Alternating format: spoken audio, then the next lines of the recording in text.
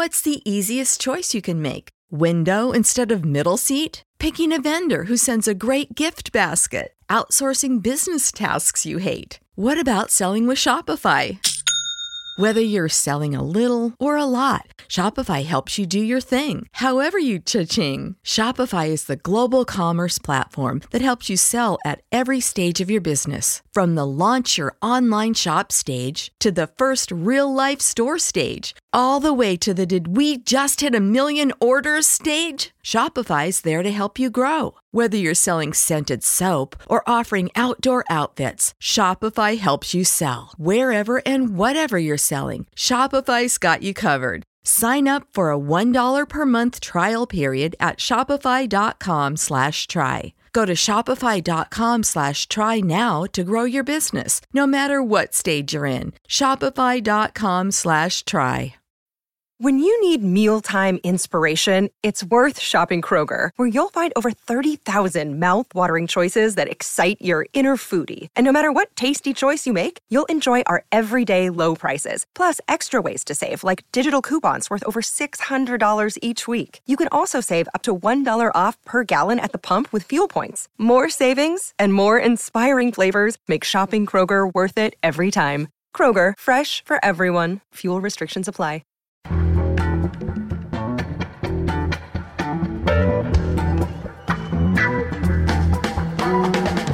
This is Start Making Sense, the weekly podcast of The Nation magazine, and I'm John Wiener.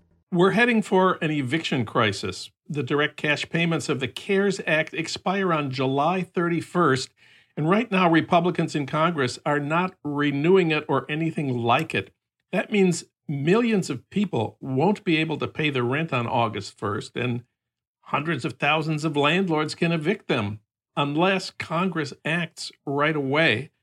For comment, we turn to Meagan Day. She's a staff writer at Jacobin and co-author of Bigger Than Bernie, How We Go from the Sanders Campaign to Democratic Socialism. We reached her today at home in L.A. Hi, Meagan. Hi, John. Thanks for having me. Well, first of all, please explain how the CARES Act worked. Yeah, so CARES was a very complicated piece of legislation. It had a bunch of different aspects, a bunch of moving parts. But for our purposes, what we're talking about today is the fact that it authorized a one-time stimulus check to most Americans. You probably got it. And then it authorized on top of that weekly unemployment payments of $600 per week. And that was on top of also state unemployment benefits.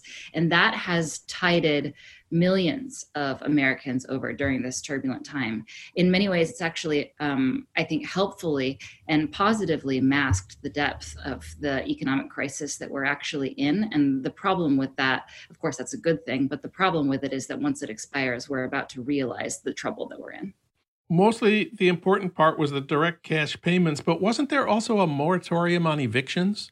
So CARES authorized a moratorium on evictions from most federally and publicly subsidized housing, HUD, Section 8, and so on. And that is really critical, and a lot of people have benefited from that. But of course, most renters simply rent their place on the private market. Some places have never put eviction moratoriums in place, but there are several states and cities that have placed moratoriums on evictions. That, again, has helped tide people over, but many of them are under threat of expiration or they've already expired. So, for example, just in the last few weeks, we've seen a tug of war in New York over whether or not this eviction moratorium was really going to expire.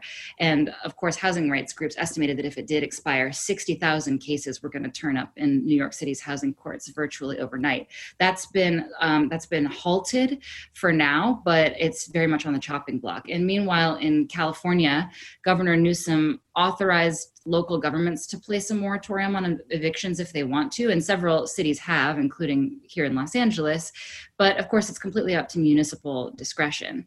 I should say also that lifting these eviction moratoriums in the places that have had them is one of the levers that cities and states can pull to force the economy to reopen if they want to do that, because people who were previously scared to go into work are now more scared to lose their homes. And this dissolves resistance and changes popular opinion about reopening the economy. So you're seeing that in places like Texas, which did have a statewide eviction moratorium, and the Texas Supreme Court, which of course Texas state government wants to reopen, right? So they went ahead and they repealed that eviction moratorium, and you started to see in cities like Houston, suddenly all of these cases started heading to the housing court. So it's a pretty scary prospect. Just to stick with the CARES Act for one more minute, how successful were the direct payments? Did it help enough people?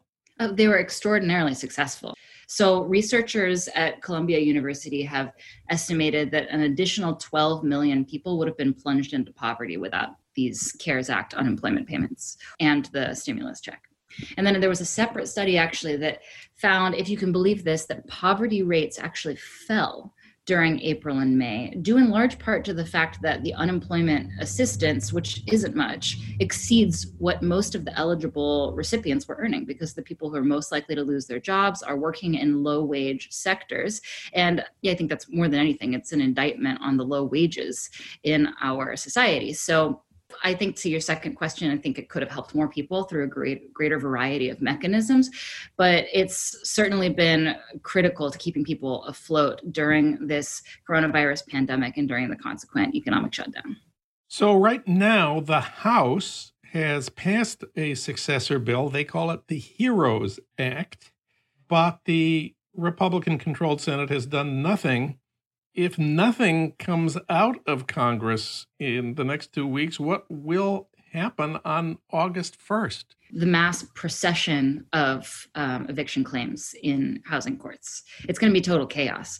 I think it's important to stop and look at who rents and how vulnerable they are. I mean, this is in a double or even a triple crisis for renters. So renters are obviously, they're giving their money over to a landlord on a monthly basis in order to have a roof over their head. In addition to that, they are in this situation for the most part because they can't afford a home, which means that they're already low-wage workers, and low-wage workers are exactly the people who are on the chopping block when it comes to unemployment from the shutdown. And then if you want to add a third crisis to this, and I do think that we should, these are also renters, low-wage workers are the same people who are least likely to have decent health insurance to begin with. And they're also the people who, when they lose their employment, are being thrown off of their employer-sponsored health insurance if they had decent insurance to begin with. And so, now they're in a situation where they're either uninsured or they're paying out of pocket for medical care in the middle of a public health crisis. So this is a triple crisis for working class people. And evictions are only the tip of the iceberg. But I do think that we should be paying specific attention to evictions because of how intense the crisis actually looks from a renter's perspective. So there's an analysis that found that 6.7 million households have simultaneously experienced job loss in the last few months and are rent burden. Rent burden means that they're paying 30% of their household income to cover rent. But in addition to that, or of these, 3.4 million households are severely rent burdened, which means that they're paying 50% of their income to cover rent. And they've also, and have also been impacted by job loss. So that means that if the eviction moratorium is lifted or if the unemployment benefits cease, these people are going to get thrown out into the street. I mean, we're looking at potentially millions of people actually facing homelessness. So what's in this Democratic bill that passed the House, the HEROES Act? How good is it? Does it do enough? Well, it's pretty good. I mean, it's not perfect, and I'll explain that in a moment, but I also don't want to let the perfect be the enemy of the good in a situation like this one, because people are, living hand to mouth at the moment. So it extends unemployment through January 31st, 2021, which is critical. It also provides rental and mortgage assistance, which, I think that the eviction moratoria are probably better. A federal eviction moratorium that didn't just apply to federally subsidized housing would probably be preferable, but still, rental and mortgage assistance is nothing to sneeze at. And then on top of that, actually, they added in a debt collection freeze, which frankly, that's not going to make it through the Republican-controlled Senate. But that is something that the American working class desperately needs. So it was a relief in some ways to see it in there, though I highly doubt that it'll pass through. It also provides a bigger stimulus check. So under the new legislation, each member of a household would receive $1,200, and that includes children. It's up to a $6,000 per household max. And it sets aside $200 billion for hazard pay for essential workers, which is also something that progressives and those on the left were very insistent be provided to essential workers. So it's full of good steps in the right direction. And all of that stuff that I mentioned is necessary to implement. A lot of it is probably not going to be implemented because Republicans are salivating to cut this thing down as much as they possibly can. At the same time, it's actually not enough also, even though it's good and we need to pass it. So Bernie Sanders and others have been talking about the necessity of $2,000 a month at least for every American, and not another one-time payment. And this is not just for unemployed people. This is just sensible for the cost of living to tide us over through this difficult time. We need cash infusions into the American working class in order to keep everything afloat. Essentially, we're trying to freeze the economy instead of sort of closing it down and opening it back up in this bizarre oscillating fashion and allowing people to get sick and die while we're doing that. We want to actually use our public money to put a hold on the economy, to freeze it in place until we can get a vaccine. And this is the kind of strategy that Bernie Sanders and others on the left have been pushing for in Congress, and it's not going anywhere. It seems like, that idea has been thrown out, and now we're proceeding with this pretty good but not still inadequate bill, which even in its inadequate state is going to be whittled down by Senate Republicans. So what do Republicans in the Senate want? Surely they understand that direct cash payments provide a stimulus to business. Well, Mitch McConnell and other Senate Republicans have declared the HEROES Act dead on arrival in the Senate, and they've called it a liberal wish list and said that it's all pork fat and this and that, like they always do for pretty much everything.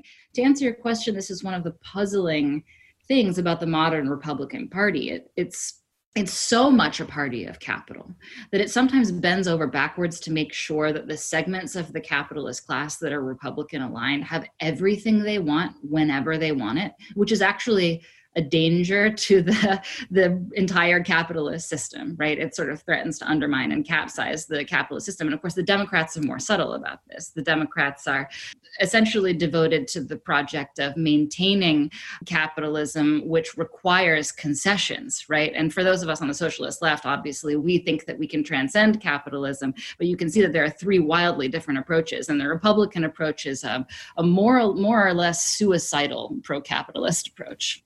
I want to talk explicitly about the COVID-19 pandemic, which you've kind of mentioned in passing a couple of times. We know that it's out of control, especially in the states that opened up, as we say. We know that Black people and Latinos and poor people in general are much more likely to get the virus and die from it than white people.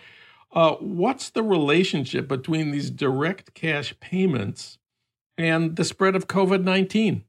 Without the cash payments, without adequate cash payments, and then additionally, like we talked about before, the eviction moratoria, people are going to be clamoring to go back to work. People who are scared of, getting coronavirus and dying of COVID-19 are still going to be clamoring to go back to work because under the threat of economic coercion, their resistance is going to melt away.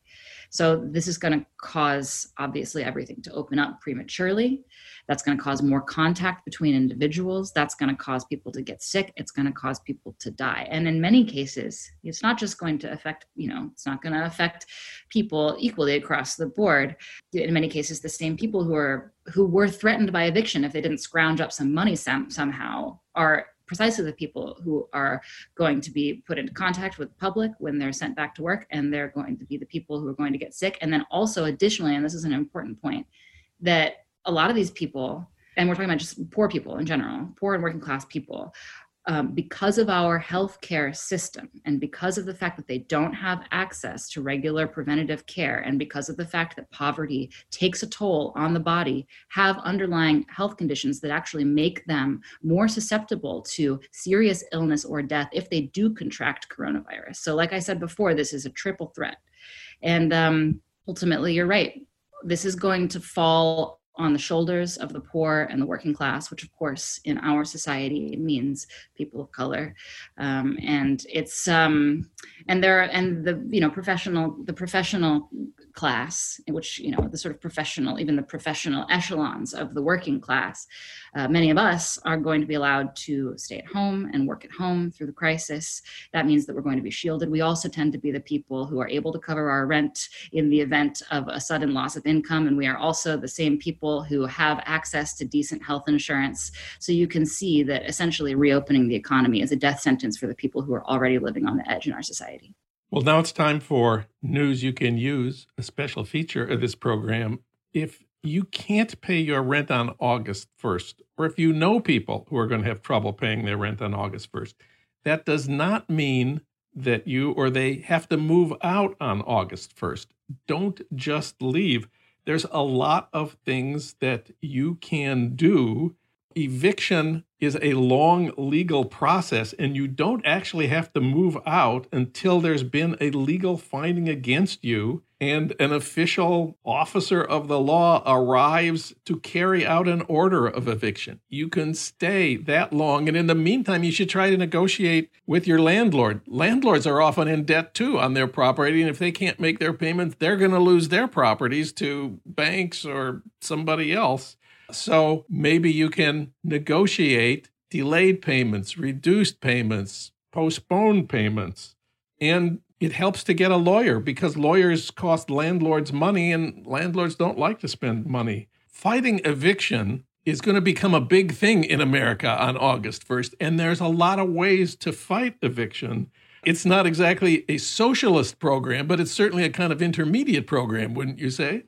I would, and I think it's also important for people to know that there are tenants' rights organizations in most major cities. They're not everywhere throughout the United States, but you should look and see if there's a tenants' rights organization near where you live, because they can fill you in on the details. They can help you understand your options. Landlords are often banking on the fact that you don't actually know what your options are. In a lot of places, and especially, for example, in California, there are, halfway decent renter protection laws. It's just that landlords are relying on the fact that people don't actually know how they work and don't know that they can actually turn to them. And so when they give you an eviction notice, you move out and you don't try to fight back. And that's what they want. So, call up a tenants' rights organization and see if they can help plug you in, give you a sense of your options. And if you know other people who are facing eviction, make sure that they have this information ready as well.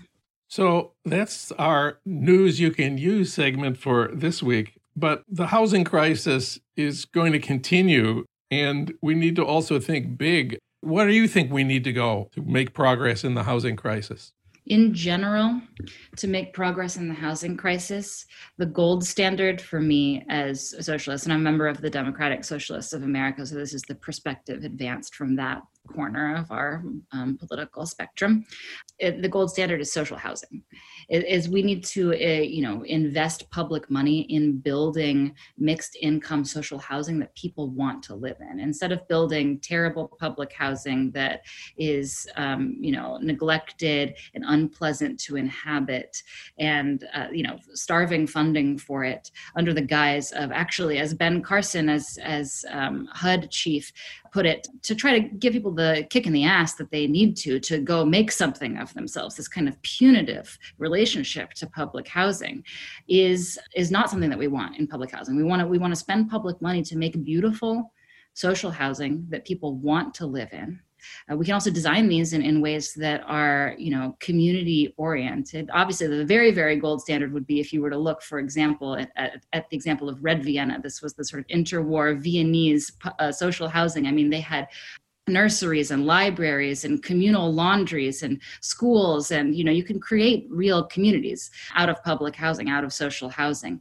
That's something that we should be looking toward in the long term, but in the near term, just using public money to build social housing to offset the housing crisis is really critical. Meagan Day, she wrote about the coming pandemic-induced eviction crisis for Jacobin. Thank you, Meagan. Thank you, John.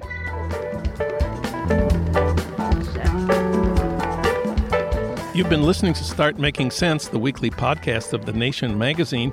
You can hear more interviews like this one at thenation.com, and you can subscribe to Start Making Sense at iTunes Podcasts, Pocket Casts, Stitcher, or wherever you get your podcasts. I'm John Wiener.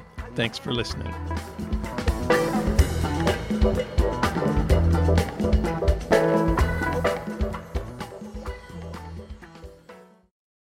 For the ones who work hard to ensure their crew can always go the extra mile, and the ones who get in early so everyone can go home on time, there's Grainger, offering professional-grade supplies backed by product experts so you can quickly and easily find what you need.